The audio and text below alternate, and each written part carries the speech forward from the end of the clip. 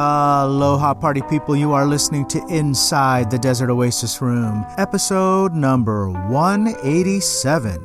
This episode is sponsored by the Tiki Bar T-Shirt Club, where their monthly t-shirt designs pay tribute to a Polynesian bar or restaurant from days long past.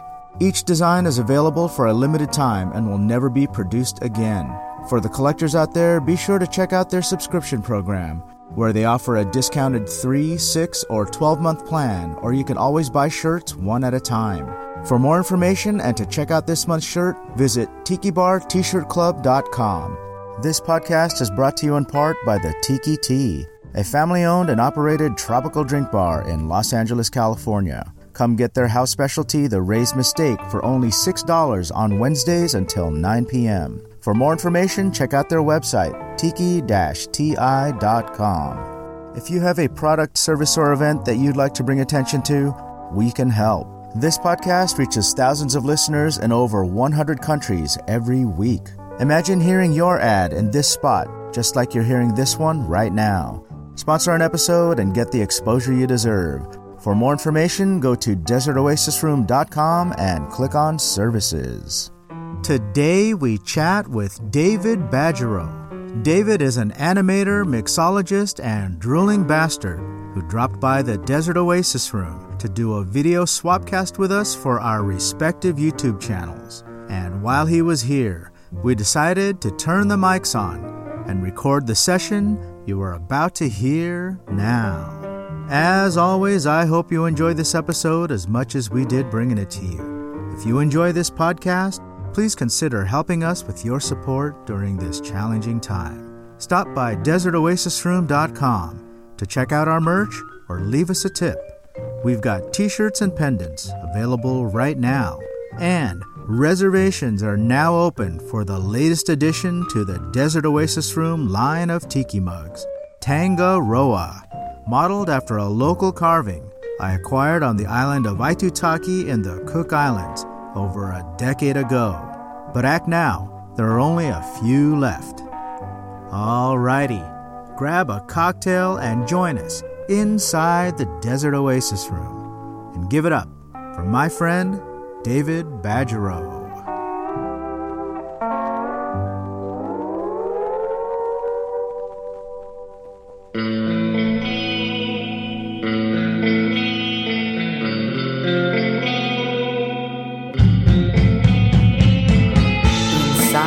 Desert Oasis Room. All right, we are on. Welcome to the podcast, Dave. Thank you. Thank you very much, Adrian. I appreciate you driving out on a rainy Saturday. Oh, it's my pleasure. It's really exciting to be in the Desert Oasis Room for the first time. I'm excited that we get to do something together because I've known you for so long, and I feel like we don't hang out enough. Yeah, that's true. So we need to change that, and I'm glad that today is a step towards that direction. So thanks for coming. Yeah. Up until now, we've sort of been unintentionally hanging out. Right. We bump into each other here and there. Yeah, everywhere from the Tiki Tea to Tiki Oasis, we've seen each other. Yeah. I'm really jonesing for Tiki Tea right now. Oh, yeah. I mean, everything, not just Tiki Tea, but all the other bars as well. Absolutely. And it's been an adjustment. How are you going through this pandemic? Well, as far as Tiki goes, it's funny. Like this has been an opportunity for someone like me, who I know you're already pretty far down this road, but for me, I've been building up my home Tiki bar scenario. Oh, cool! And really expanding. I sort of made the decision in March, April of 2020 to commit and be like, okay.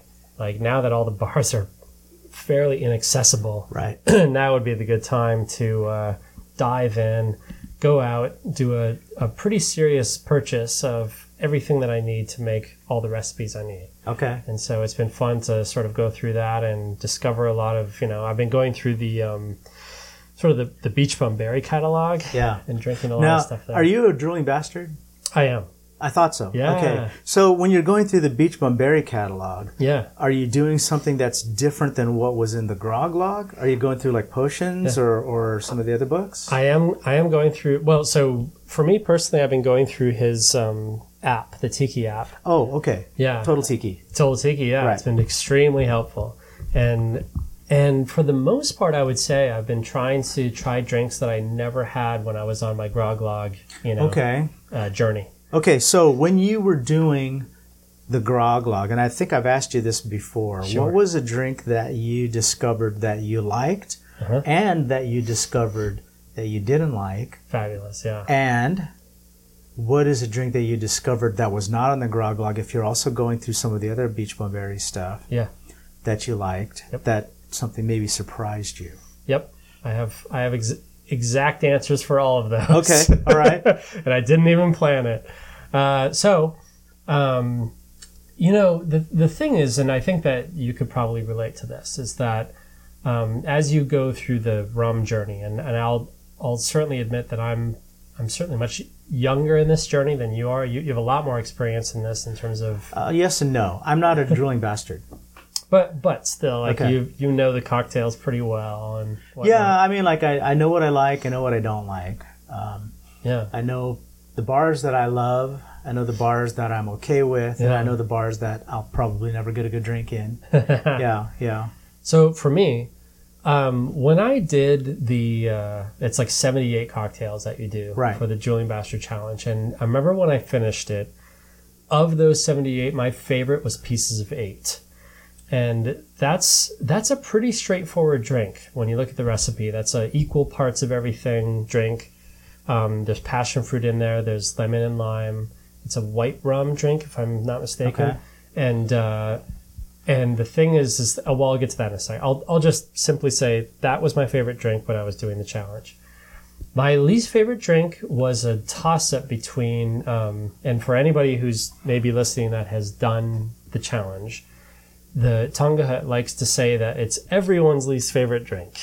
Okay. Which is Beachcomber's Gold. Right. Beachcomber's Gold is, I think it's a dry vermouth. It's a lot of people like to describe that drink as drinking in an ashtray. And so it's a very, specific flavor. That's how I'll put it. And that was the same for me.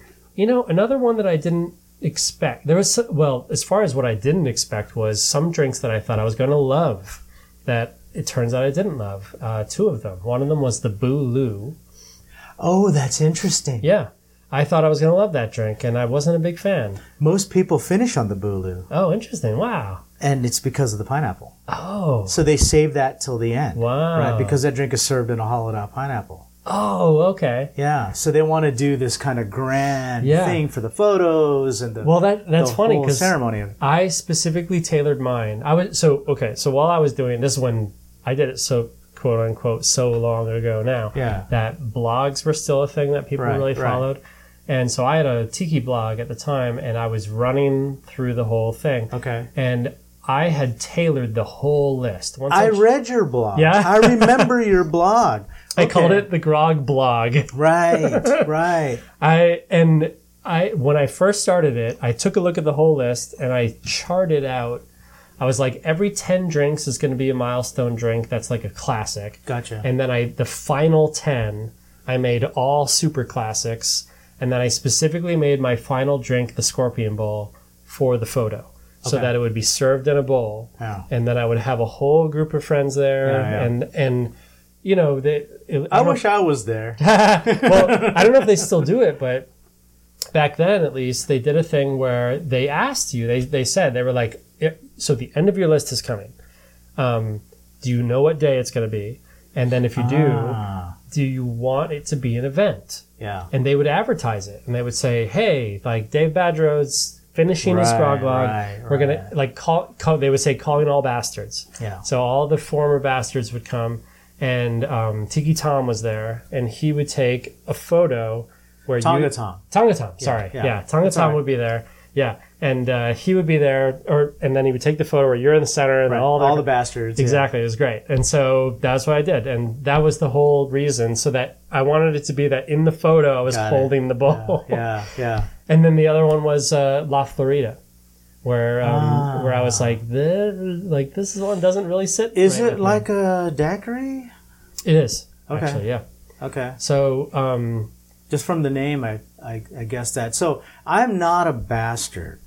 And the reason why is I'm very much a creature of habit. When I find something that I like, I'll order it again and again and again. Yeah. And it's not that I'm not open-minded to try new things, because I am, and I would even challenge people that are going to call me out on that to go with me and eat some of the things that I'll eat that they won't even try. Yeah. You know, because I am open-minded enough to try new things.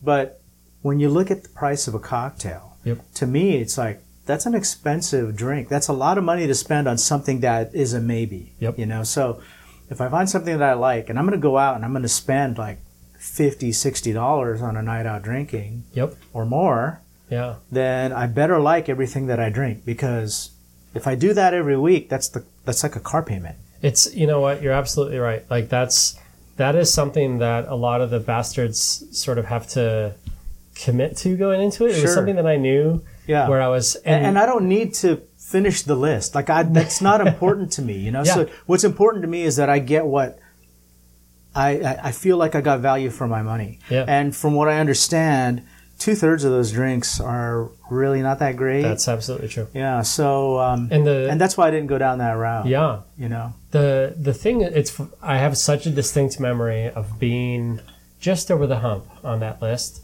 and a fellow like cocktail lover friend of mine who knew, that I was going down that list, reached out to me, and he was just like, he's like, "Oh, are you missing all the drinks that you usually drink right now?" I'm like, "Oh, so much." He's like, "Oh, yeah." And I looked forward to it, especially towards the end. Well, towards the end I was getting excited, but I was like, once the light at the end of the tunnel was in sight. But I was like, I have so many drinks, specifically on the Tonga Hut menu, that I love, that I just couldn't do. You can't do, because when you're there, you're just trying to work that list. And because they put it on a time limit and everything, it was just like, all right, well, and that was a whole schedule I had to work out ahead of time. Like, I have to visit it every week. I have to drink this many drinks per week to hit the deadline and everything. Have you ever done any other lists anywhere else? Not yet. No. We were talking about this earlier.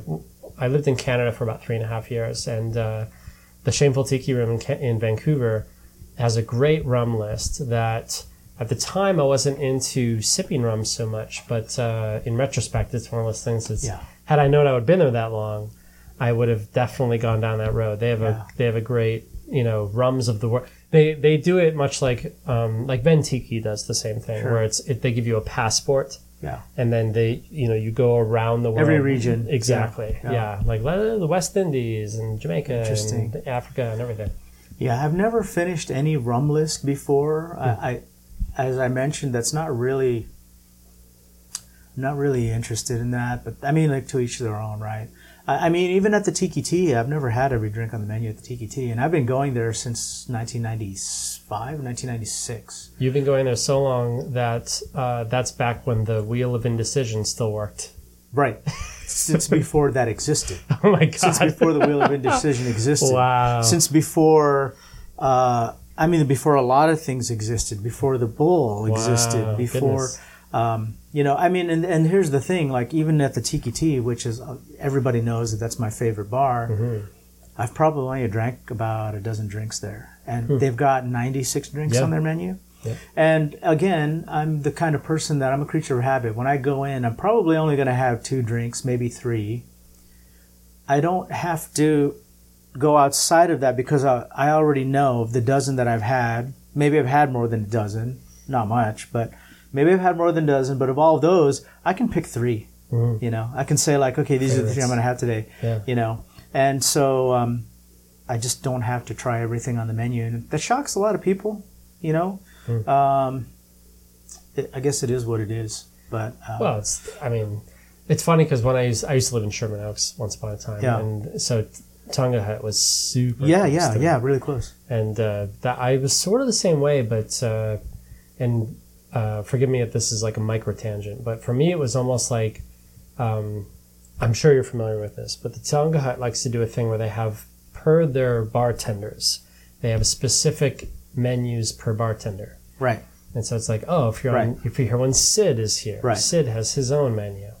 And so that was the thing that I used to do when I used to go there. Well, I still go there, but it's been closed for a little while. Yeah, it's been closed for God. It's been we're coming up on a year. Coming up on a year.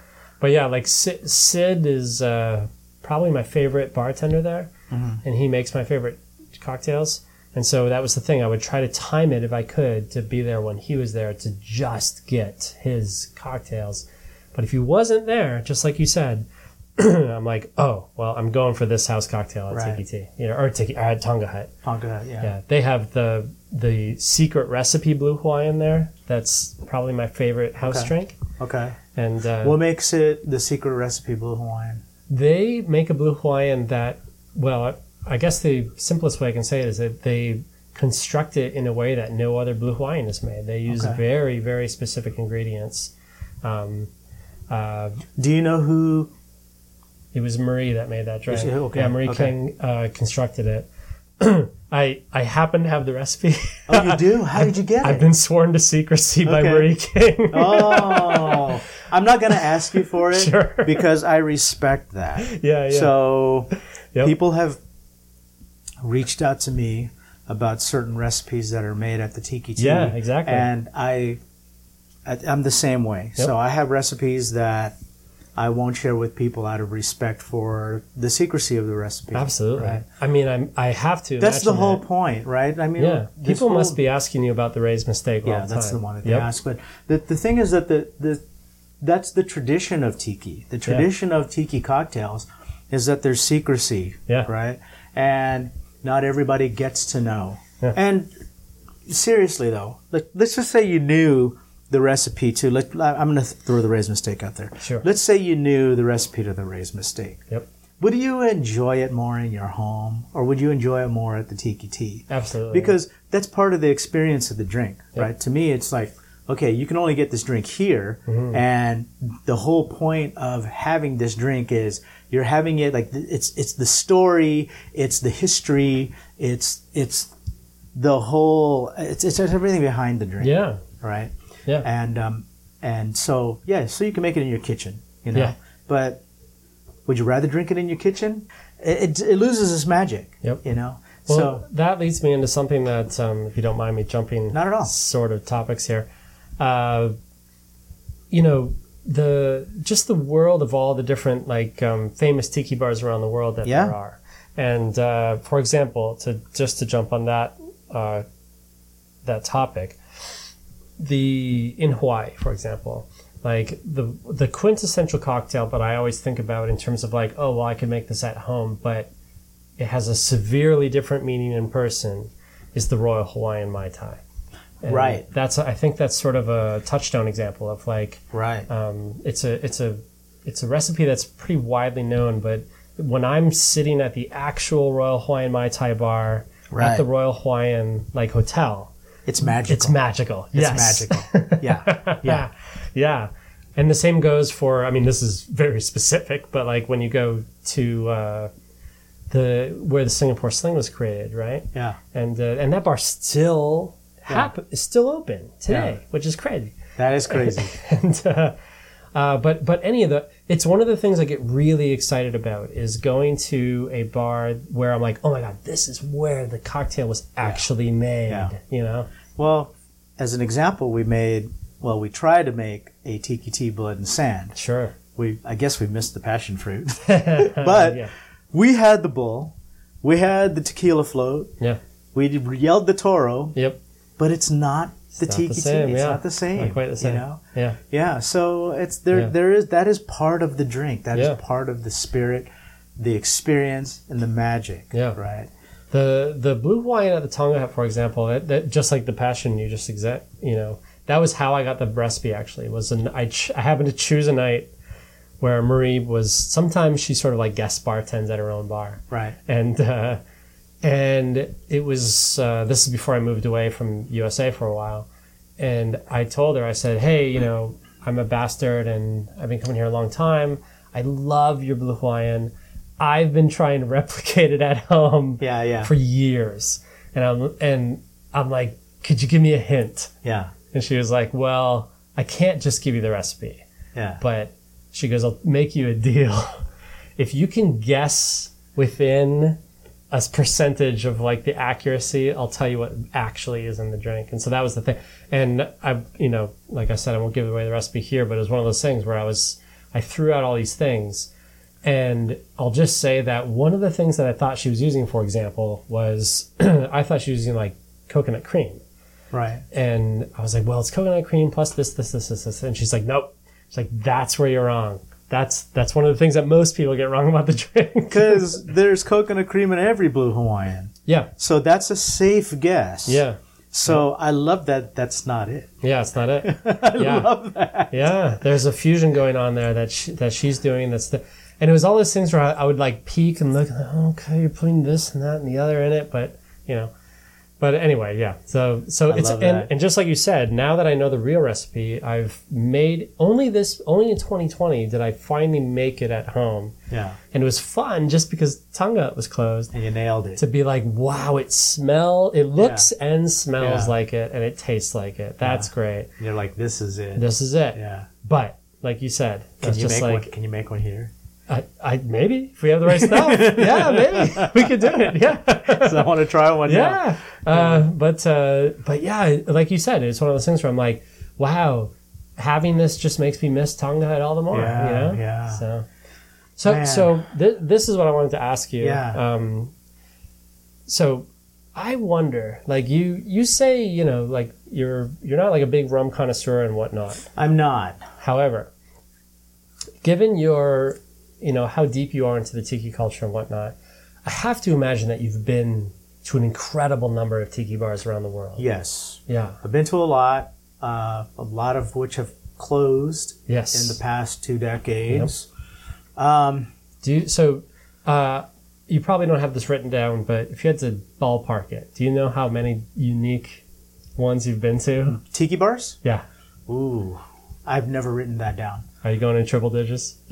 If I had to guess, yeah, maybe 80. I don't know, honestly. So I've been to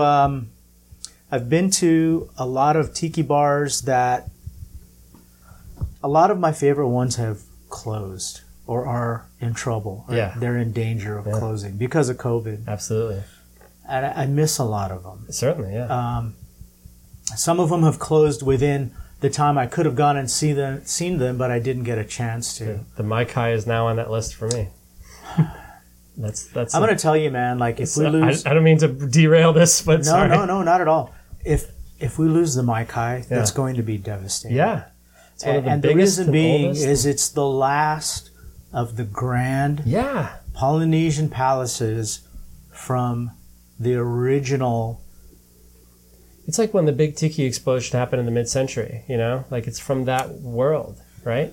Yes. So it was opened in 1956. Yeah. So the Mai Kai is unbelievable. So the thing about businesses today, they just don't spend the money that they used to, right? Mm-hmm. You look at a place like the Mai Kai that's so elaborate, so detailed, lots of acreage. This is a giant property with multiple rooms. Attention to detail, and not just the decor, but also in the food and the drinks and the entertainment. Yeah. They just don't do that anymore. Yeah. And the reason why people don't do that anymore is because there's risk associated with investing that kind of money into a place that you don't know if it's going to succeed. Yep. So they minimize their risk by going in and investing as minimal as possible. Yeah. And the Mai Kai is the only thing that's left from that era.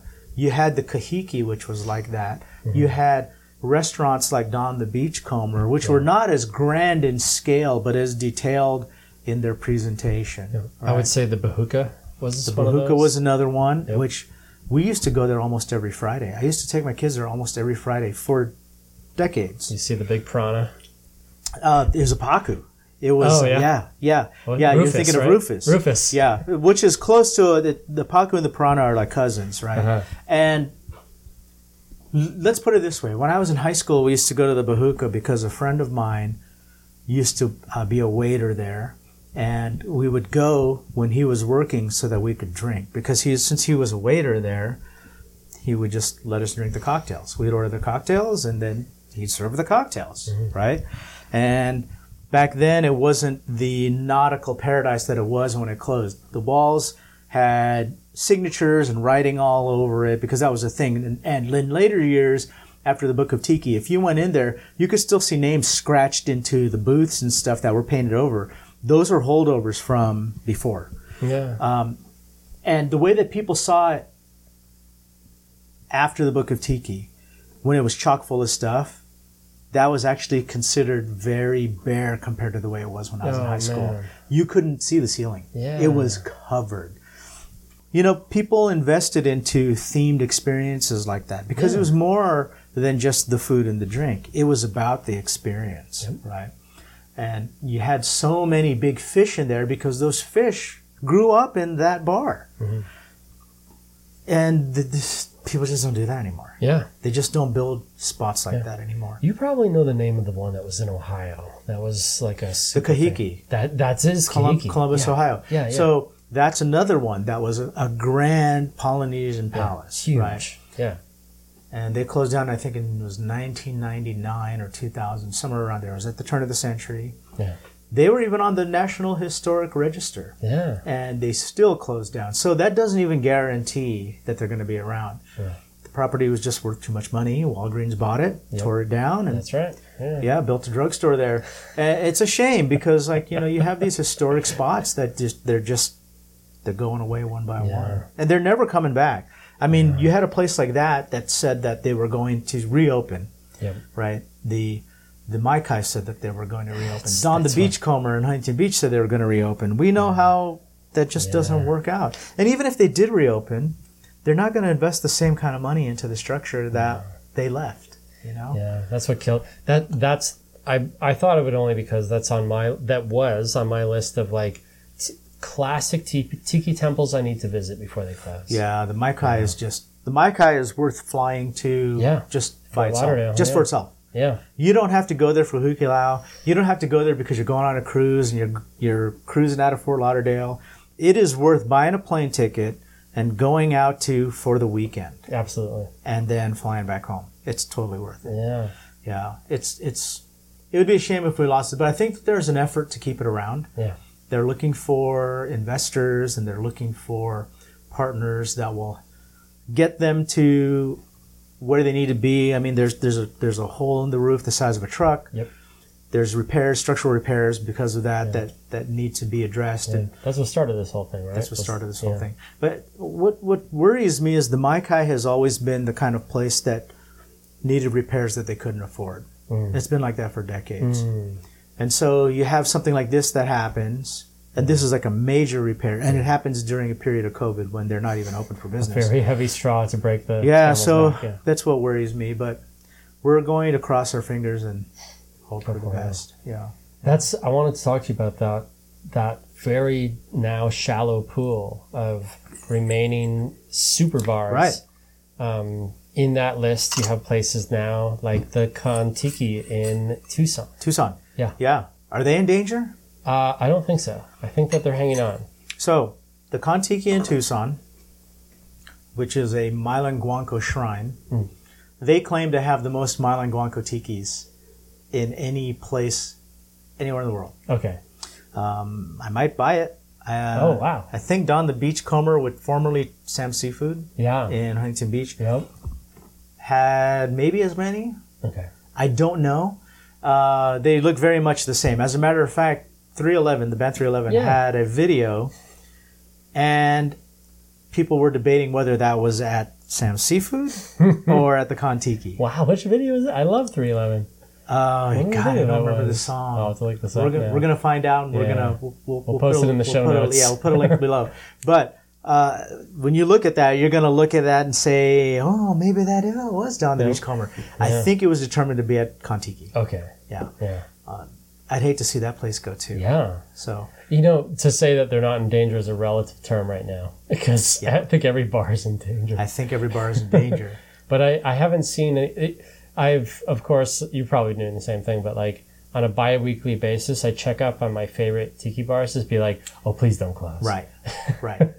I do that too. And to be quite honest with you, and I don't want to sound negative, but a lot of them have hung on longer than I expected. Yeah. We're coming up on a year. Yeah. So a year of bars not being open, Yep.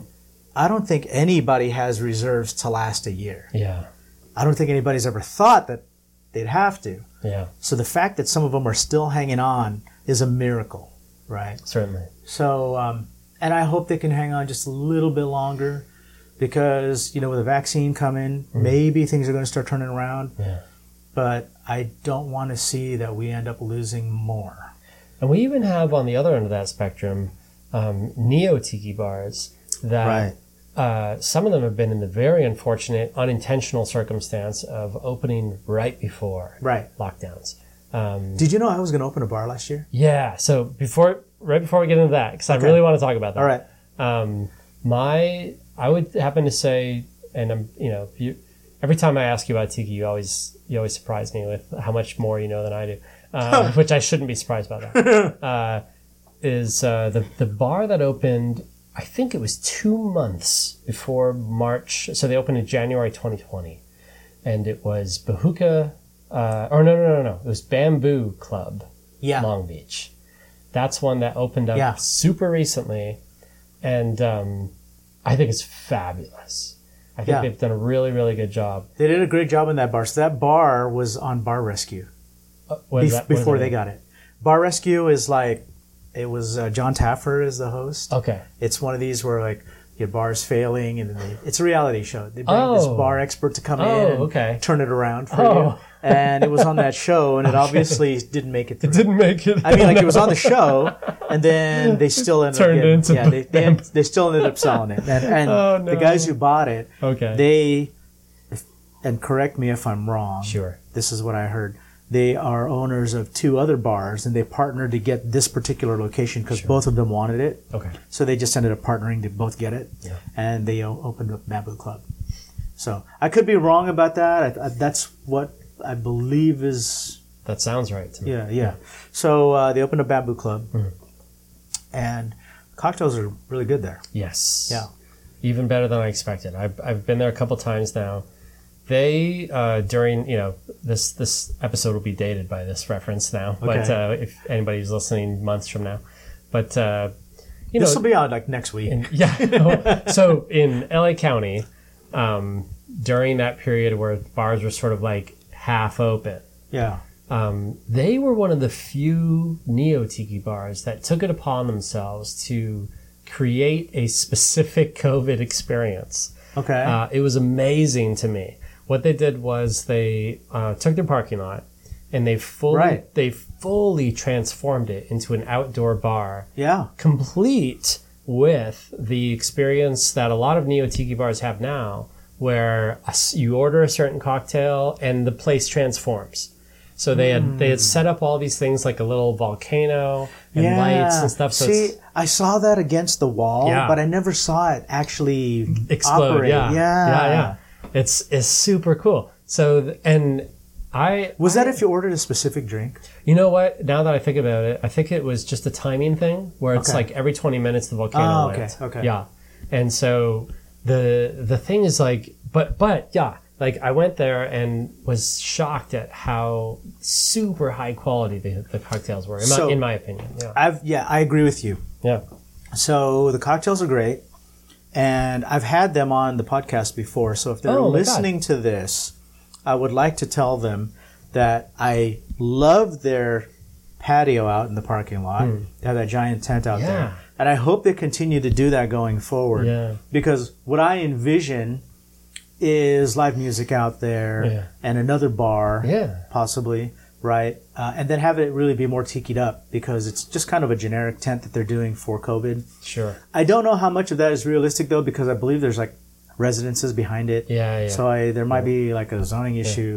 But and the inside of the bar is beautiful. Yeah, it's really great. So, that's a fun bar. And I love that we got that bar, that they're still hanging around. Yeah. Right? So far, it is a bummer that the timing was kind of bad. Yeah. You know? It's a miracle they survived, like throughout that whole thing. Well, like they were doing pretty good, but they were doing their marketplace and they were busy, so they were doing pretty good throughout that. And I hope they can hang around. Yeah. But so last year, yes, I was tell me about your bar. So yeah. I didn't know that you knew, but I had been researching for quite a while. I wrote a business plan, maybe in 2017, 2018. Mm-hmm. Found investors and got some partners. We had opened our LLC. Yep. We eventually obtained our liquor license. Wow. That's no small feat in itself. Right. Well, we used a broker, so and that was a whole other thing. But there's a way you can get one that's not as difficult as you think. Okay. But we got one, and we looked in 4 counties at different properties, and it's kind of tough because when you find a spot that you like, you might say, "Hey, this would make a great bar," and then the landlord says, "Oh, well, we don't want a bar in this spot." Mm. But if you get past that because the landlord's okay, then the city might say, "Oh, we don't want a bar in this spot." Oh, no. So, it's not as easy as you think that you say, like, "Oh, this building is perfect. We should open a bar here." There's a lot of people say that and think it's as simple as that, but it really isn't. Yeah. So we finally found a spot on the corner of, I want to say it was Orangethorpe and Harbor. In which city was In the this? city of Fullerton. Okay, yeah. Directly across the street from the Slide Bar. Okay. This was after looking at probably a dozen different spots. We had the business license, we had the LLC, we had the liquor license, and then we signed a lease. So we actually had a lease. Wow. Already had a contractor. We were ready to go. Yeah, super close. We signed the lease, and maybe about 10 days later, they locked down everything for COVID. And so we kind of sat on it thinking like, okay, well, let's wait and see what happens. And after about 2 months, we thought, well, if we end up building this spot, we might not even be able to open, because we were looking at, we signed the lease in March, and we thought if we take 3 or 4 months for a build out and we end up opening in July, who knows if restrictions have been lifted. And we thought even October, we thought like, what about 6 months from now? Yeah. Even then, restrictions were going to be lifted. So we decided to pull out of the project. Yeah. And we ended up having to, and so I'm not mentioning any names, but we ended up having to go to court to get all our money back. So it was a big headache. But, it was something that I was excited about because we had this whole concept, and, we got as close to signing a lease. Yeah. We had the liquor license, we had the LLC, we had the concept, we had the space. We were ready to start, right? Yeah.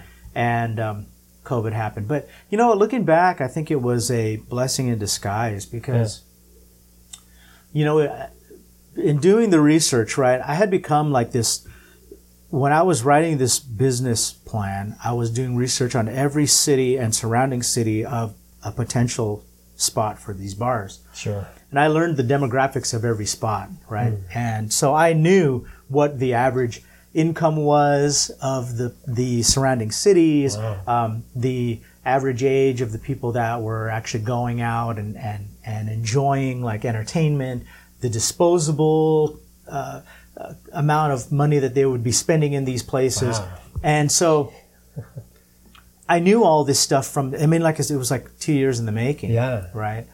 And now looking back, like even knowing all that information, you're still going to have like a 3-year ROI. Yep. So you put on all your money, you build this spot, and you're not in the black until like after the 3rd year. Absolutely. Like the first 3 years, you're in the red. Yeah. That's on a strong economy. Yeah. You open a bar now. Right? What's your ROI now? Right? You have people that are, bars that exist can't stay awake, stay alive. Yeah, let alone a new bar Yeah. that's trying to make their way into this particular genre. Yeah, right? build a new clientele, everything. Right, you can't build a new clientele. Like, it's going to be impossible. Yeah. So what's the ROI now? 5 years? 6 years? 7 years? Yeah. I can't wait that long to get a return on my money. Yeah. So we decided that right now the timing wasn't right, and we pulled the plug on it, which was a little bit of a bummer because I was looking forward to doing that. Do you, you don't have to say it, but if you don't want to, but do you still have plans on doing it on the other side of this? No. Because, well, number one, I don't think my partners are going to be as open about it. Okay. And number two, I don't know if I feel comfortable enough to take the risk. Yeah. Because like I said, in a strong economy, you're looking at 3 years before you Sure. start making money. I don't know when the economy will be strong enough to try that again. Yeah. Is it going to be this summer? Yeah. Is it going to be next year? We don't know, right? The, So if it's next year, Yeah. and then it's 3 years, that's 4 years from now, yeah. you know? But I think it's going to be longer than that. A lot of people have been talking about how when as we come out of COVID, like, you know, no one can really know the future of how the future is going to work out on the other side of the, you know, the vaccines and everything. Right. But people have been saying like, oh, in the best case scenario, it's almost going to be like another version of the Roaring '20s where everybody is just like so excited to go out again that it's going to be just like a party nonstop. Right. So there's that. Right. It's like, it's going to be, you know, bars Well, are I going to thought be about that. Like, what's your thought on that? If things start opening up again, are you just going to start going out? right. I think that a lot of people are going to be hesitant, right? Yeah, exactly. Yeah. That's my thought. Yeah. Because I'm one of those people, right? So I want to make sure I'm fully vaccinated first, Yeah. and I'm still going to be hesitant. Yeah. Even if I'm fully vaccinated, I'm probably still going to wear a mask. Yeah, And if I don't, I'm probably not going to feel comfortable about it. absolutely. And I can't be the only one who feels that way. Yeah. And so how long is it going to take for me? Yeah, especially in like, you know, in California, I think that people in California I would say by and large, are more careful than not careful. Sure. And so I think that in this state, it's going to be one of those ones where people are more anxious than other states. For sure. You know, like I look back, and I was talking about this with my son. I look back at the way that we used to live pre-COVID, Sure. and I wonder if it'll ever be like that again. Yeah. So let me give you an example. And my son gave me this example, so this is not coming from me. This is coming from him. He said, you remember, Dad, the nights that you'd go to the bowling alley with your friends and you'd order hot wings and nachos and you'd put your fingers into a bowling ball that you pulled off the rack that Sure. all these other people like put their sweaty fingers in. Yeah. You threw the ball on the lane, and then you turned around and you picked up the nachos with the same fingers, and you picked up the hot wings with the same fingers. And I thought, that sounds utterly disgusting. Yeah. You know, and the buffets. Yeah. Right? The Yeah. same people who like, I remember one time being at a buffet and watching these kids play with the chocolate fountain. And they would dip stuff in the chocolate fondue. fountain. Yeah. Yeah. They would stick their fingers Oh no. underneath Yeah. Yep. the fountain, underneath the chocolate and then falling, just lick their fingers, Stick it and then stick it back back in. Oh no. It's like, Yeah. and it's like, Quickly becoming a relic. oh my God, like there's so much of that. Yeah. Right. Yeah. Well, we'll see. Yeah, it's interesting to think about like where we're going to be like a year or two from now with all this. We were just saying how like we're living in now the current and soon to be quote unquote post-COVID world, which is it may be a situation where now year to year we're getting vaccinated for COVID. Right. Just like flu. Right. Yeah. where Right. it's like, Because oh, there are it's- new strains all the time. Yeah, every 6 Yeah, months, yeah. get the COVID vaccine. Yeah. Yeah. So that's sort of something to be introduced now. And we were saying about how like a lot of Asian cultures, like especially like you look at Japan and China, and how they have been wearing masks for years, All the time. even pre-COVID. Right. Just like, oh, you're sick. Like, why would you go out in public and wear a mask? You know, like not have a mask on your face. I almost see myself doing that anyway, because why not? I mean, so what if people laugh at me? They laugh at me for other stuff, you know? Like, I'll wear the mask, you know? Sure. If you want to make fun of me, then like, hey, I'd rather you make fun of me and I go home not being sick. Sure. And Or not making you others. sick. Exactly. Right? Yeah. So I'm okay with that, I think. But I don't know. It's a new world that we live in, Yeah. you know? So it's a developing story, as they it's a say. developing story. Yeah. Yeah. That's too bad because I would have loved to have gone to a bar and been like, oh my God, this is Adrian's bar. Oh, I know. Believe me, I would have loved to do that too. I would have loved to have my own bar, but Yeah. you know, it's not in the cards. I guess it was not meant to be. And in retrospect, looking back, I think I dodged a bullet because if we opened the bar anyway, I think that we'd be so red right now with our finances that I would be in a situation that I'd prefer not to have been in. Mm-hmm. I mean, like right now, I don't have a bar, but I'm also not on the hook with a lease, and I'm not in the red with my finances. Right. So I think it's a blessing in disguise. Yeah. But who knows what the future holds, I mean, truth be told, I wasn't going to be behind the bar anyway because I'm not a bartender. So we had a guy that was going to be our bar manager that he ran another bar in downtown LA that made really great craft cocktails. Sure. And he was going to create our bar program. Wow. And I mean, we had like... I want to know what it is, but... I'll tell you after this. Offline, yeah. I don't want to say his name out of respect for... I don't have his permission to say his name. Yeah. And I don't want to out him, but... so...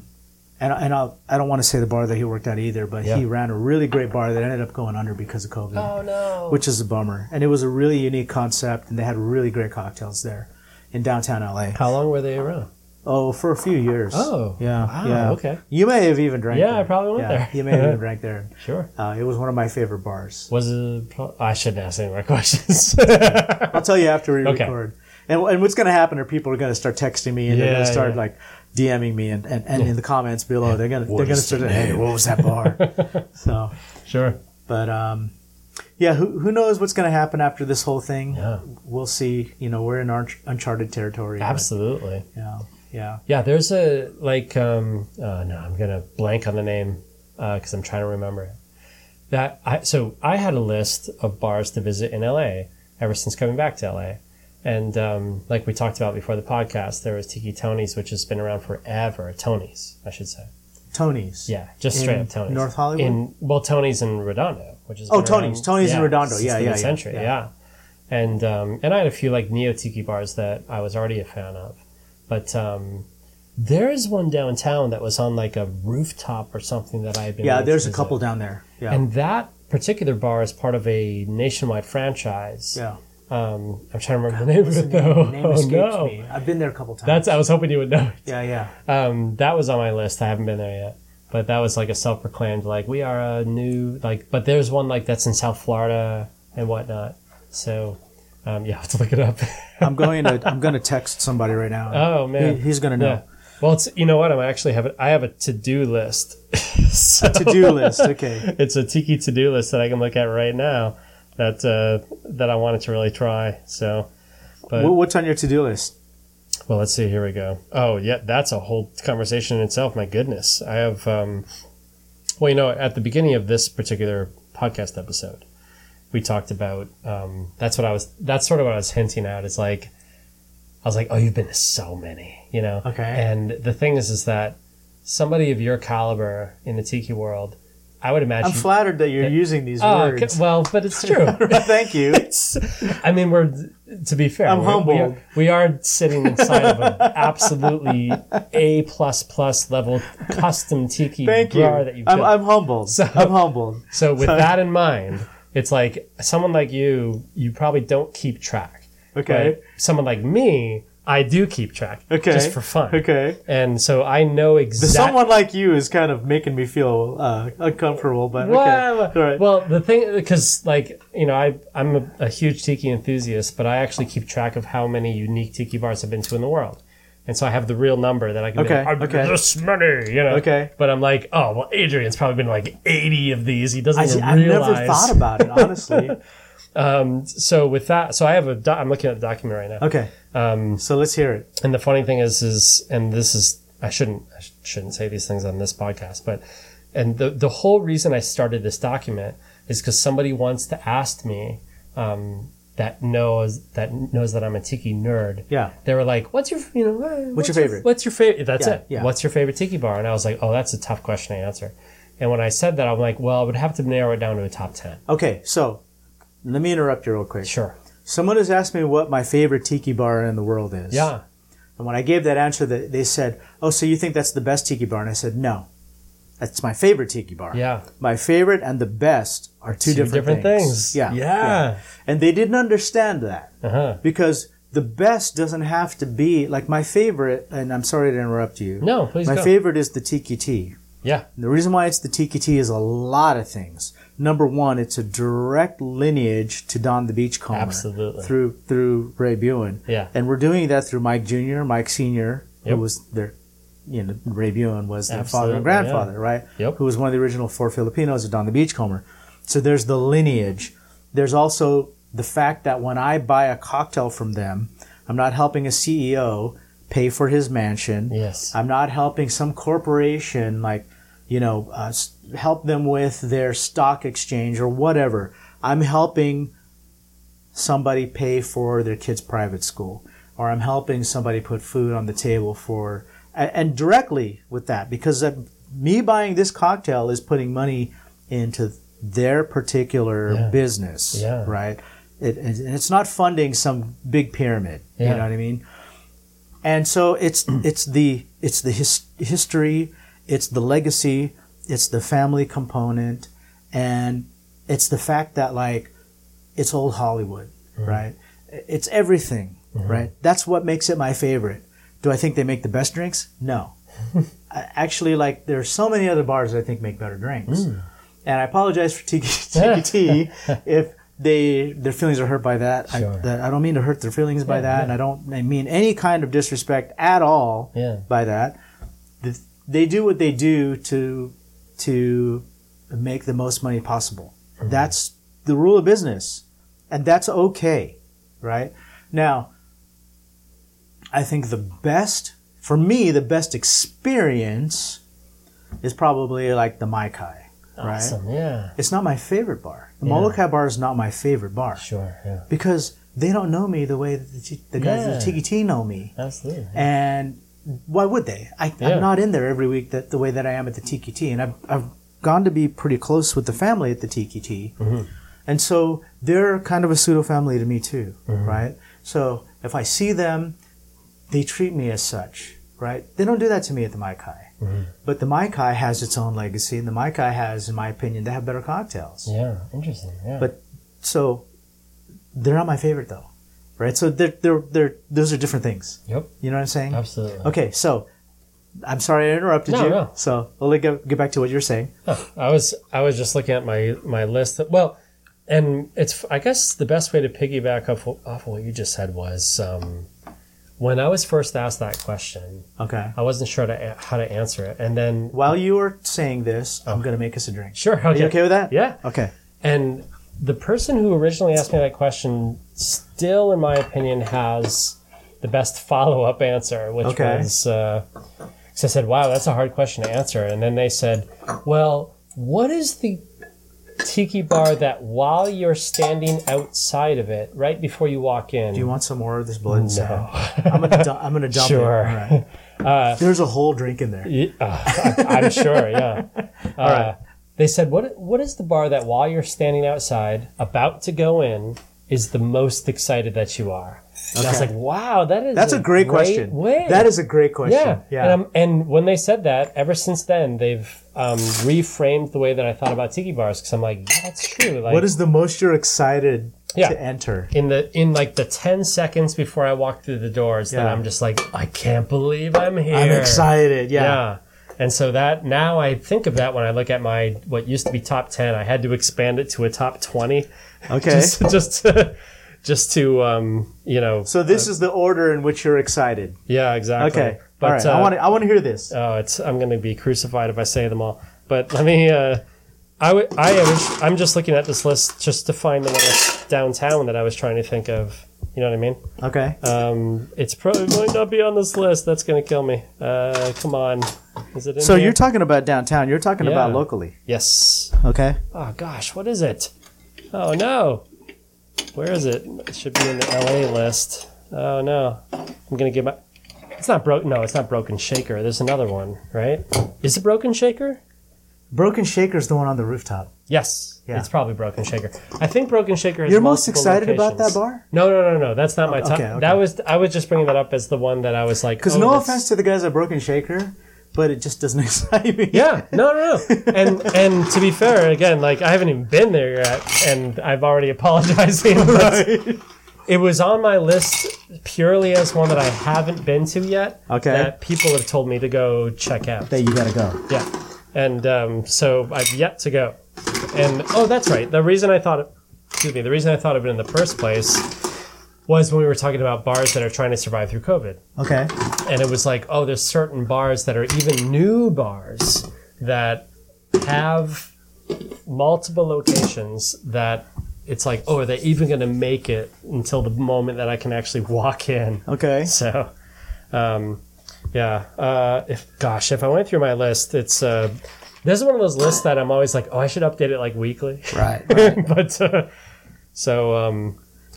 just to go through this list, it's probably going to spawn a ton of different conversations. So maybe I'll just go through it real quick. All right. And then you can pick some of those and be like, that one, But if I'm going from bottom to top. And the thing is that the one that sits at number 1 right now, this is one of those ones that you were just talking about where I was like, well, the reason that I enjoy that bar is specifically because it has the mix of, I'm just like you, I'm sure. I'm really into the history of tiki culture. History, yeah. And so when I think of bars that I'm like, wow, well, this one has made such a contribution to the history. Yeah. And I'm like, the cocktails might not be as good as other places, but it's the net effect. And so with all that in mind, so here I go. All right. Everybody who's listening can come and kill me. So this is a 20, so I'm going to run it through. Number 20, Mother of Pearl, New York City. Oh, never been that there. one. Oh, it's super good. Okay. And again, we could talk about these in specific after. I'll just run through them real quick here. Then actually 19 is Tonga Hut, North Hollywood. Okay. Next one is Kon-Tiki, Tucson. Here we go.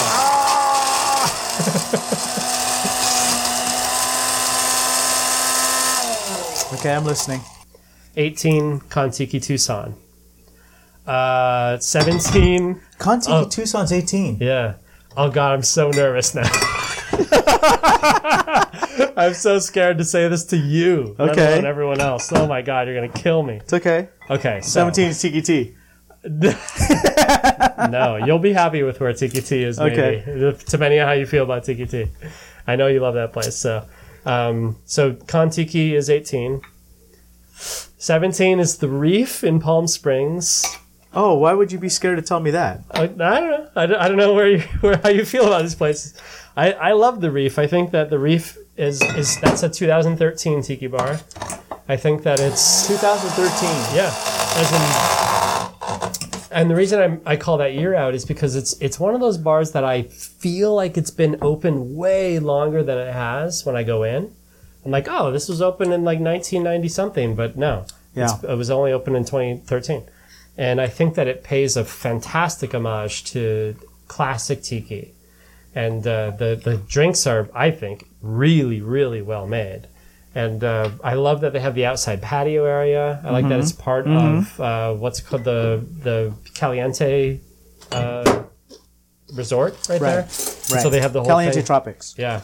Little known fact, by the way, pro tip. If you go to the Reef and you buy a cocktail, you can jump in the pool. That is part of the rules. Oh, I didn't know that. If you want to wear your bathing suit. If you want to go in the pool, just buy a cocktail. Buy a cocktail. You don't have to stay at the Don't hotel. have to stay at the hotel. Oh. They say wear your bathing Well, suit. you know what? I think there's people that don't even do that. Oh yeah. Oh well, yeah. I've done that. They'll still jump in. Oh, okay. Okay. So that's the Reef. Okay. 16, Pagan Idol, San Francisco. Okay. I love that bar. Well, we haven't even hit top 10 yet. I know. 15, 3 Dots and a Dash, Chicago. Okay. Fantastic. 14, Trader Sam's, Anaheim. Okay. 13, Forbidden Island, Alameda, California. 12, False Idol, San Diego, California. 11, Lono Tiki, Hollywood, California. 10, Smuggler's Cove. I know a lot of people will be like, what? Number 10? It's in the top 10. Yeah. So number 10. 9, and this is where people really get upset. Smuggler's Cove, San Francisco. Number 9, I put Van Tiki. But now that I know more history about Smuggler's Cove, I'm like, oh God, I should probably lose swap. That's why I need to update this list. It's okay. Number 8, Shameful Tiki Room, Vancouver, Canada. 7, Pacific Seas, in Los Rod's gonna Angeles. love that he made it higher than Smuggler's Skull. He's gonna love that. Rod's gonna be like, dude, Rod, yeah. Yeah, Rod's Rod. gonna be like, dude, what the hell? I'm not number one. But yeah, I've said to you, I love Shameful Tiki Room. Pacific Seas is 7. Okay. Number 6, the Grass Skirt in San Diego. I think that's an incredible tiki Dude. experience. Okay, so I have an opinion about that. Okay. And we're gonna talk about that after you finish your list. Okay. So that's 6. Number 5, Undertow, Phoenix. Okay. Love that bar. Love that too. Number 4, Tiki T, Oh, Tiki T made number 4. Los Angeles. Okay. Number 3, Holly Pele, Portland. Like that bar. Yeah. Number 2, the Inferno Room, Indianapolis, Indiana. Okay. Love that bar. Number 1, and this is again, all the history considered and everything, Tonga Room, San Francisco in the Fairmont Hotel. Oh, wow. Okay, so So talk to me. Oh, by the way, I just want to know what we're drinking. I just made it up. Oh, okay. I just made it up. What did you put in it? When I make a drink, I use 3 different kinds of formulas. Okay. Are you familiar with the golden ratio? Yeah. So I use the golden ratio. Yeah. You're the first person who said Oh, yes yeah. to That's because that. I'm a designer. Oh, you we are. use the same thing in design, yeah. Oh, okay, so it uses the same ratio. Yeah. So the golden ratio is a 2-1-1 ratio. Mm-hmm. There's a daiquiri ratio, which is a 4-2-1. Mm-hmm. And then there's the 1 of sour, 2 of sweet, 3 Yeah. of strong, 4 of weak. That's Yeah. a punch ratio. Those are the Yeah. 3 ratios that I use whenever I make a cocktail. And basically, it's like, to me, I see it as an algebraic equation. You take X, Y, and Z, and you just plug in all the variables. Yeah, And that's 9 times out of 10, you get a great drink. Yep. What I do is I'll plug in the variables, I'll taste it with a straw, and I'll think, is it too bitter? Is it too sweet? Is it too boozy? And I'll try to balance it. And I try to do that with this. Nice. I haven't drank it yet. Okay. It might be a tad on the sweet side. I did see you test it, so I was thinking that. It might be a tad on the sweet side. Sure. But the reason why is because when I tasted it the first time, it was a tad on the bitter side. So I thought, let me try to sweeten it up. And then when I tried to sweeten it up, I thought I went a little too much. Okay. But we're going to find out. So what's in the drink? So Or do you not want to tell me? I put Sespe Creek Distillery's white rum, Wow. and I put Tanda White Gold in it. Okay. And then I also put I put simple syrup, I put honey syrup, I put orange juice, lime juice, and then I floated it with orange flower water, Peychaud's bitters, and Angostura. Wow. Okay. Yeah, Great. so it's got a little bit of everything, but I tried to do it in such a way that it was. I tried to balance it. So, but I can't guarantee that it is balanced. Wow. So, so I hope you like it. Well, I'm honored So already. good luck. Yes. So here we go. Cheers. Here we Let's go. see. So Ooh. there you go. Yeah. It is a tad on just a touch on the sweet side. That's- I think. yeah. I think it needs a little bit more citrus, Yep. but Yeah. That was my thought. yeah, yours too, right? Yeah. See, because it was bitter before I added what did I add? I added Liquid Alchemist strawberries, so that's what you're tasting. Wow. Okay. Yeah. Yeah. So I bet if I added maybe a half ounce of orange juice, it'll balance it out. Okay. So, but look, I'm a home bartender, Well, like you said, you're like, and I've had worse in other bars. Yeah. So I'll say that. Yeah, I think it's fantastic. Yeah. Good. I'm glad you like Yeah. it. So there you go. That's my logic behind it. I'm not somebody that just does a little bit of this, a little bit of that, then hit the blender, right? I don't do that. I try to use some of the formulas to make it, and I think what would make it better is more crushed ice. But I got to refill the ice. Oh, so I think crushed ice also would balance it out because it'll add some dilution to it. Yeah. So it is a little on the sweet side, but That's good though.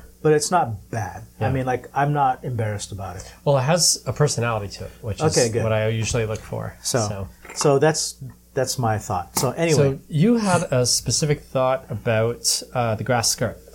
okay. So here's my story about the grass skirt. Yes. You know, they take a lot of shit.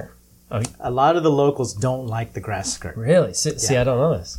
Yeah. Yeah, they say the drinks aren't great. They play hip hop. it draws in the young kind of clubby kind of crowd. Okay. I've only been there once, so. Oh, you've only been there once? Yeah. I've been there a few How times. dare I put it so high on the list? I've only been there once. No, I agree with you. Okay. So here's what I'm going to say. Sure. And my local San Diegans, I'm sorry. Let me start by saying that. The first time I went to the Grass Skirt, I knew what to expect. Now, I'm going to start by saying this.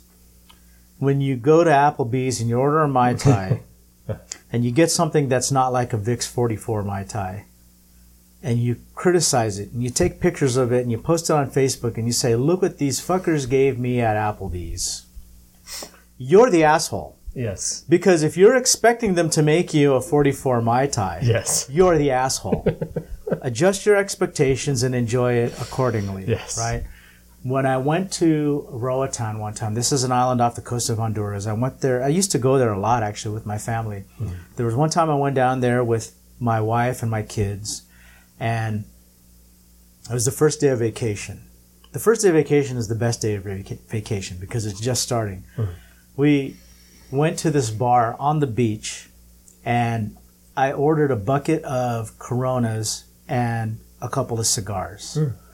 And we sat down on this table, kind of like a picnic table kind of thing. And there was a cover band sitting on the beach. Behind them was the ocean. The sun was setting. And they started playing Margaritaville. And as a tiki person, I'm supposed to hate Jimmy Buffett. But at that moment, with my beers and my cigars and Margaritaville playing with the sun setting on my first day of vacation, I was in heaven. Yeah. It was absolute heaven. It felt amazing, right? And I thought, I get it. I get it. It's escapism. Yeah. Okay, so adjust your expectations and you'll enjoy yourself. Or you could be an asshole. And I could have scoffed and I could have ruined the first day of my vacation, right? Yeah. But I didn't. I adjusted my expectations. Changes in latitude, changes in attitude. There you go. So now let's go back to the Grass Skirt. So one night I go to the Grass Skirt, and this was after a long day. There was a spirits convention on the pier in San Diego. I was there with Tanduay Rum. Mm-hmm. Grass Skirt was new, so we thought let's check it out. You know, what's this place? Yeah. We go in, and they're playing like Tupac Shakur. Oh no! And and it was like bumping, right? It was like loud. Yeah. And the place wasn't really that, I mean, there was maybe like 20 people in there. Wow, okay. And I was with like one of my Tanduay buddies. Can I ask when was this? It was a few years ago. It's probably like 2017, maybe. Oh, so they really were, really yeah, they were new. They were new. They were probably like less than 6 months old. They were new. Jeez, okay. When we drove up, the music was bumping through like the walls. Oh no! You could hear it through the walls, and we thought that kind of ironic because it's set up as a speakeasy, which means it's supposed to be hidden. Yeah. So you walk in and it's like a dumpling or a sushi or whatever entrance, right? That's it. And it's supposed to be a speakeasy, it's in the but like refrigerator. if it's bumping, you know that it's there, right? The whole point of a speakeasy is that it's hidden. You be quiet, Right. Yeah. Well, so we're like, already off the top of my head, I'm rolling my eyes and I'm thinking like, what's this stupid place? Like, you know, they're doing it wrong. It's supposed to be a speakeasy. Well, we go in. We order drinks, and right off the bat, I'm being a tiki snob. Mm-hmm. You know, I'm like, oh, look at this drink. Like, what's this supposed to be? Is this supposed to be a Mai Tai or whatever it was that I ordered? I don't remember. Yeah. Why are they playing Tupac? Yeah. Why are they playing Biggie? Mm-hmm. And mind you, in the 90s, I was in my 20s. You know, I was not really much of a tiki guy back then. I did like collect tikis and stuff, but there was no tiki scene, so I had yet to acquire the tiki snobbery that I possess today. Sure. So they're playing this stuff, and song after song after song, I'm actually like starting to enjoy it because it's nostalgic for me. Sure, yeah. It's bringing me back to when, you know, I was in my 20s and the 90s. Yeah. And I turn to the Tanduay guy and I say, I hate to say this, but I'm actually kind of digging this. And he laughed and he's like, I am too. And he smiled. Yeah. And then from that point forward, I was like, fuck it. I'm enjoying the music and I'm going to have a good time. Yep. So we ordered drinks, and of course it was on Tanduai's tab. So we drank and we ate and we listened to this music, and I just had a good time. I adjusted my expectations and I enjoyed myself. Yep. I accepted it for what it was. Yeah. So I thought, wow, what a magical night, right? Yeah. So then I never shared that with anybody. Fast forward like a few months. You heard it here first, folks. That's on right. The Desert Oasis. Fast forward a podcast. few months, I go back, and now they're playing 70s, I think it was disco. Okay. There was Blondie and Bee Gees and that stuff. Yeah. And the first time I heard it, I was like, oh, what the hell are they playing? Yeah. Where are they not playing Martin Denny? Sure, Where yeah. are they not playing Arthur Lyman? Yeah. What is this? Yeah. And after about 2 or 3 songs, and I had a drink in me, I was like bobbing my head. Yeah, and I turned to the Tanduai guy and I said, dude, this place has some kind of magic because no matter what they play, I'm actually enjoying it. And he said to me, he's like, you know what? This is actually pretty cool right now. I'm actually really enjoying this myself. And it was the whole nostalgia thing, right? It reminded me, like, brought me back to my youth. Yeah. We were having drinks and we were enjoying ourselves, right? Yep. And I thought, man, and I said to him, man, you know what, dude?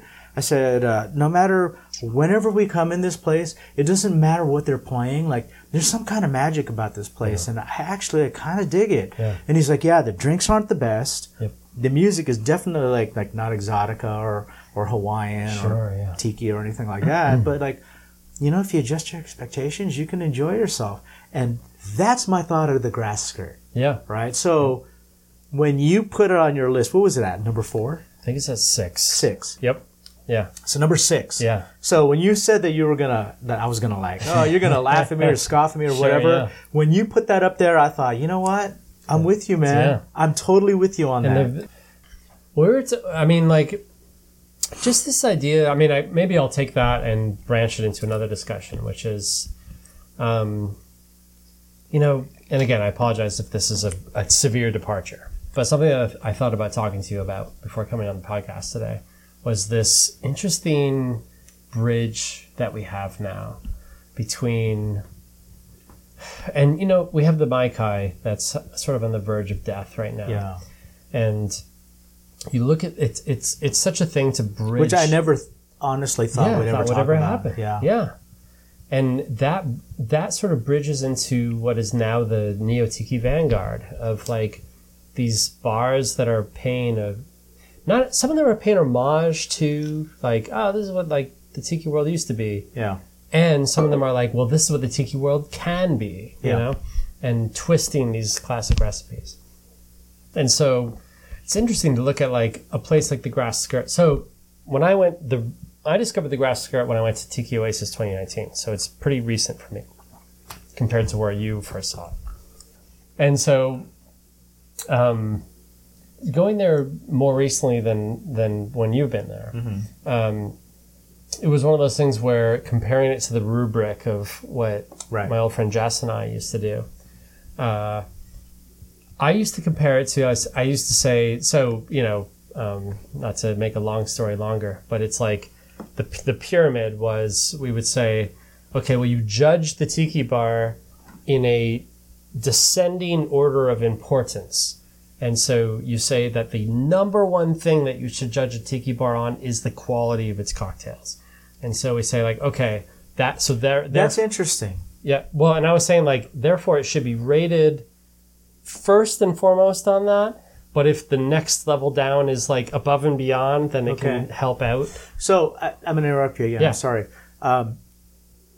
I don't judge a Tiki bar experience by its cocktails. I judge it by the overall experience. Because the experience can make up for the cocktails. Yep. Right? Yep. So that's why I have Tongaroo on the top. Okay. All right. Because you don't get the best cocktails at Tongaroo, you know? Yeah, no, you don't. Not at all. Our last category we called spirit, and that was, we said, okay, this is the net effect of everything, and that can bring everything up. Right. And the thing is that, and we also had something that we called bonus category. Yeah. And bonus category was something that we considered something to be like a throwback to it's both a throwback to the old Tiki bars and the new Tiki bars where you order a certain drink, there's a presentation involved with the drink. Okay. And or things like you were talking about, which is like what's the music they're playing, right. What is the ambiance of the place. And so with Grass Skirt, I think the thing that blew me away was I went in, like we talked about earlier, we got to sit at the bar. They have all sorts of bizarre stuff at the bar, such as like there's a fire that's at the bar that has like a video projection that's going on, and all sorts of stuff. But right away we were like, oh my God, there is, you order certain drinks and like bells and whistles go off. There's like steam things that shoot out from the ceilings. The bar lights up with fake fire and stuff like that. Right. You know, there's old tiki temples that have this, like the Tiki Tea, which you have, you know, the Toro Toro bull that comes across. Right. You have Ooga Booga that happens. Yeah, exactly. Yeah. And, you know, this is extremely specific, but, you know, the bell. And so you have things like that are specific to that bar. Right. And you go to places, you know, like Trader Sam's, Anaheim, even though that's part of the Disney franchise. Right.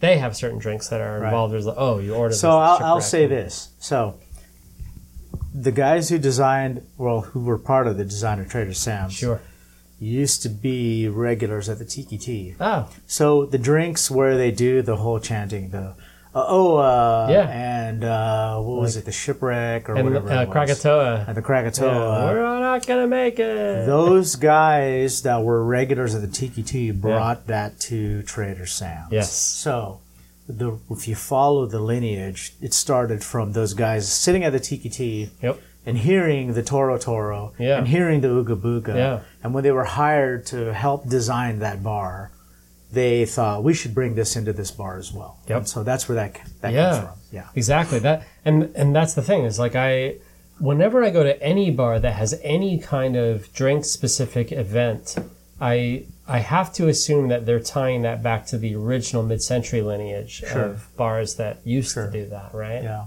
So, yeah. And I don't know what other drinks are out there that used to do that, but the Tiki Tea, they still carry that. Yeah. Right. The Inferno Room of Indianapolis, this is why it's so high on my list, is... because of that experience. Yes. Yeah. This is a very personal thing to bring up, but I was doing a East Coast to West Coast tour at that moment.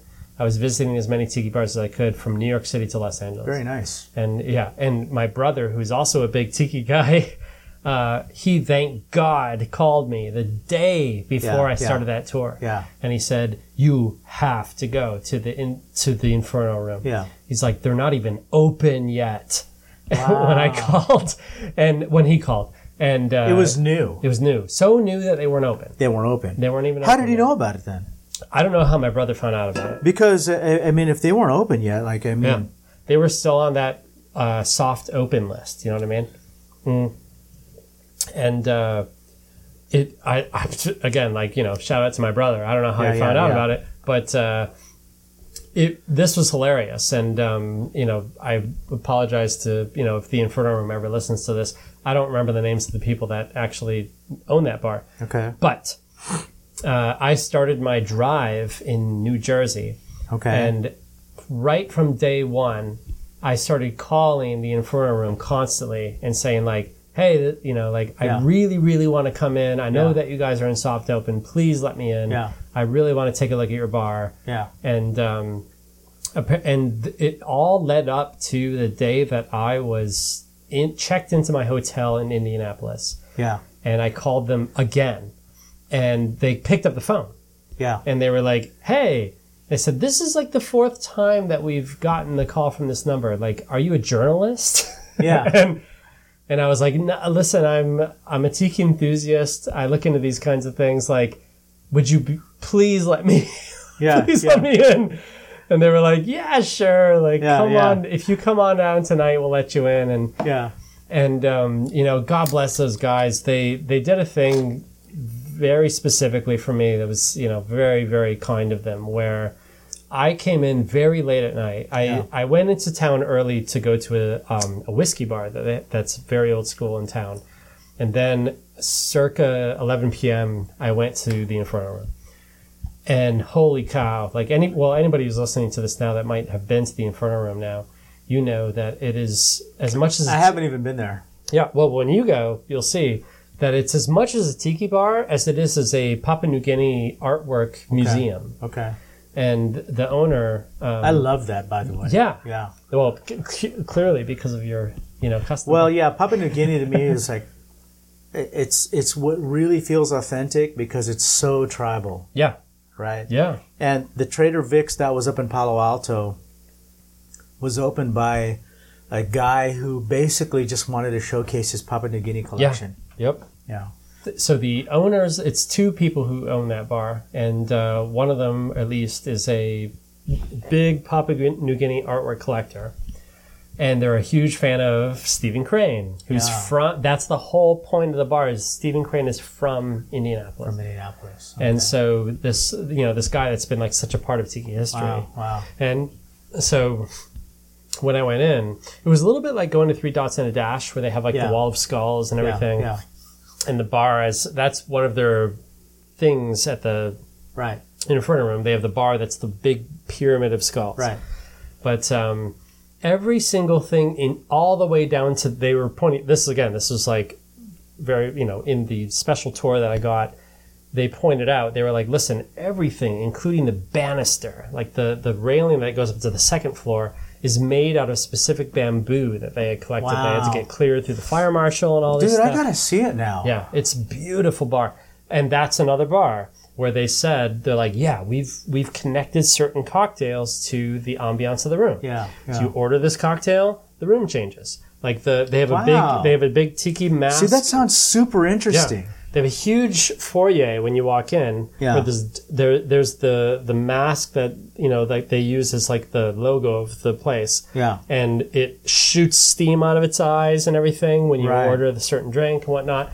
And then on the second floor, they have a private room called the Stephen Crane Room.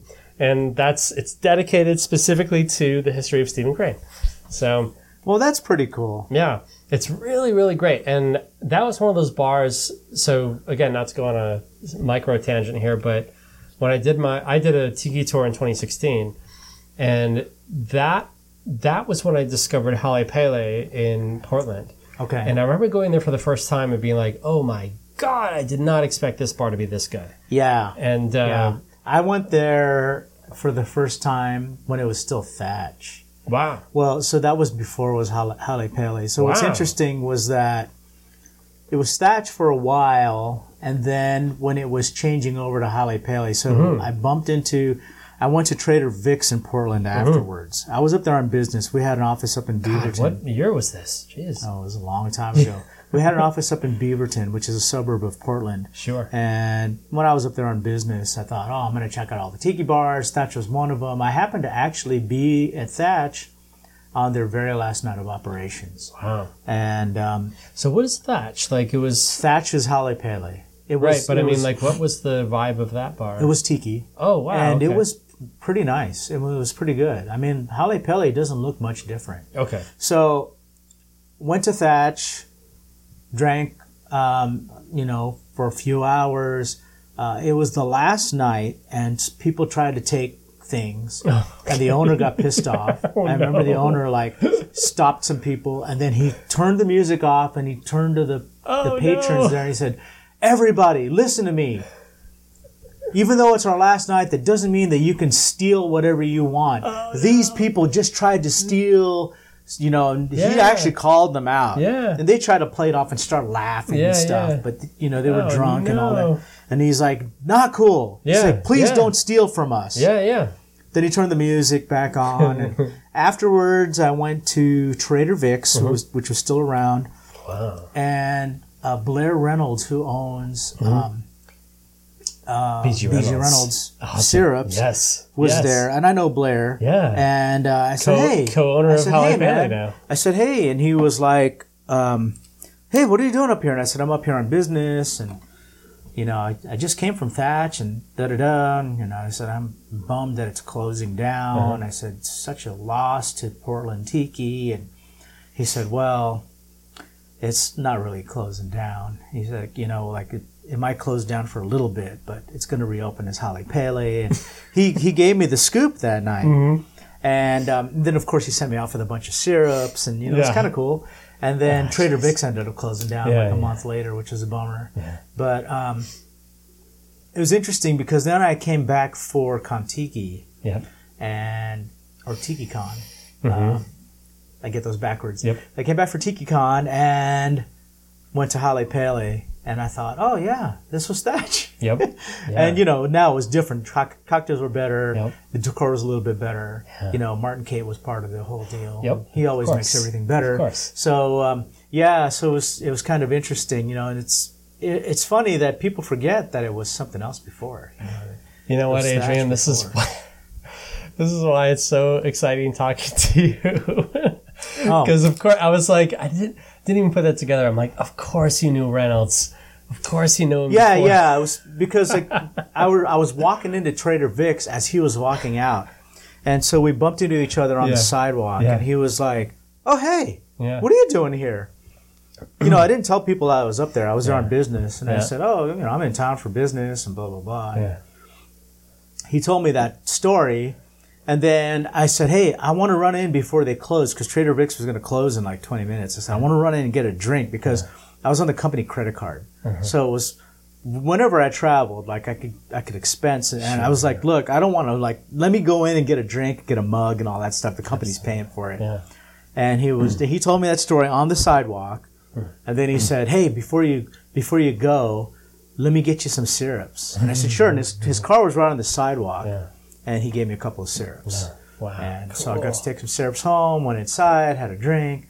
It was neat. I didn't expect that was going to be my last visit to Trader Vic's. Yeah. Which is ironic that I posted on my Instagram the other day, my last visit to the Maikai was the last Hukilau. Yep. And my post was that, here are pictures from my last visit to the Maikai. I hope it wasn't my last visit to the Maikai. Exactly, yeah. Because that would be devastating. Yeah. But, it's so awesome. I'm like, I'm full geek out mode now because... Are you? Well, just because it was, this is me speaking as somebody who I can only self-identify as somebody from the Neo-Tiki era. Gotcha. And by that I mean like anybody who got into the real Tiki world. I consider myself getting into the real Tiki world in 2008. And gotcha. And again, I'm not going to talk about this on the podcast because of time restrictions. But my whole family is they're all rum enthusiasts. That's why I'm at a Tiki in the first place. But like I don't really consider myself like a Tiki fan until circa 2008, 2009. Okay. And it was circa like 2000. It wasn't until 2015 that I realized this whole connection between like Martin Kate and the Reynolds. Oh, and okay. That was when, again, that's what I was just talking about before we went on this whole side tangent of like when I went to Hale Pele for the very first time. Yeah. And so something that I like to do. Yeah. Anytime, and I'm sure alcohol has something to do with it. But anytime that I go to especially if I go to a new tiki bar, that if it, in my opinion, is clearly a place that has been built out of an extreme understanding of the tiki culture, I demand to talk to the owner. Yeah, and usually that works out. Yeah, you want to know, like, are you a tiki guy? Yeah, How did you open this? Like, what brought you here? Honestly, for my sake, all that stuff, it's just because I want to tell them that they are geniuses. Yeah. And, well, this subculture, because what it is a subculture, is, since it's not on everybody's radar, it does interest me when people find it. Yeah. Especially people that want to open a business doing this. Like it's... Well, look at Rod Moore. He's the guy who went to Tiki Oasis and then after his experience was like, oh, I think this is what I want to do with the rest of my life. Yeah. There's a lot of that out there. Yeah. Yeah, so... But so in that Tiki tour that in 2016, right? So it was a situation where...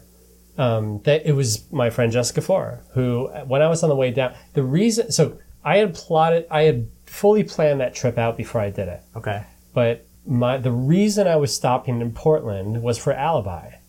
And I was, yeah. And I was like, well, Alibi is like such a contributor to the history of cocktail culture, not only tiki culture. So of course I'm going to stop there. Yeah. And literally while I was in the car driving down, Jessica messages me and she goes, hey, by the way, there's a place called Hale Pele. Yeah. She's like, I haven't been, but it's new and you should go. Yeah. And so, and I had friends in every one of these cities. So I had brought another friend of mine with me and I was like, let's go to Alibi. And then after Alibi, and this is sort of a sidebar, but I was like, bummer. Like, Alibi is a great tribute to tiki history, but the cocktails are terrible. Yeah, they suck. Yeah, they suck. And so and then it was already late that night, and I said, well, we should go to Hale Pele before they close. Yeah. And so we go to Hale Pele, and as soon as I walked in, I was like, oh no, this place is great. And then when I had one of the cocktails, I'm like, oh no. Yeah. This place is way better. Yeah. So what I had done is that I had adjusted my return schedule. And I said, okay, well, on the way back, I'm going to go to Hale Pele a second time because this might be a top 10 contender. Yeah. And so on the way back, that was when, and I forget the name of the bartender at the time, but I told him, I was like, I'll be back. Yeah. And on the way back, I said, hey, listen, is the manager here? Yeah. And I talked to every manager all the way down that tour. And they were like, no, they're not here. And I was like, okay, well, can I talk to you at least about... They were like, yeah. I said, who created this bar? They're like, oh, this is like the love child of Martin Kate and Reynolds. Right. And I was like, oh my God, well, that makes sense. Makes sense. Yeah, that's so awesome. Yeah. Like, well, that makes sense why they have an entire wall of Reynolds syrups across the wall. And I'm like, and of course I love the Kates because of Smuggler's Cove. And so they were like, oh yeah, we're about to, at that time, they're like, we're about to get this list going of like 50 tiki cocktails you can go through and whatever they call it, the volcano list or whatnot.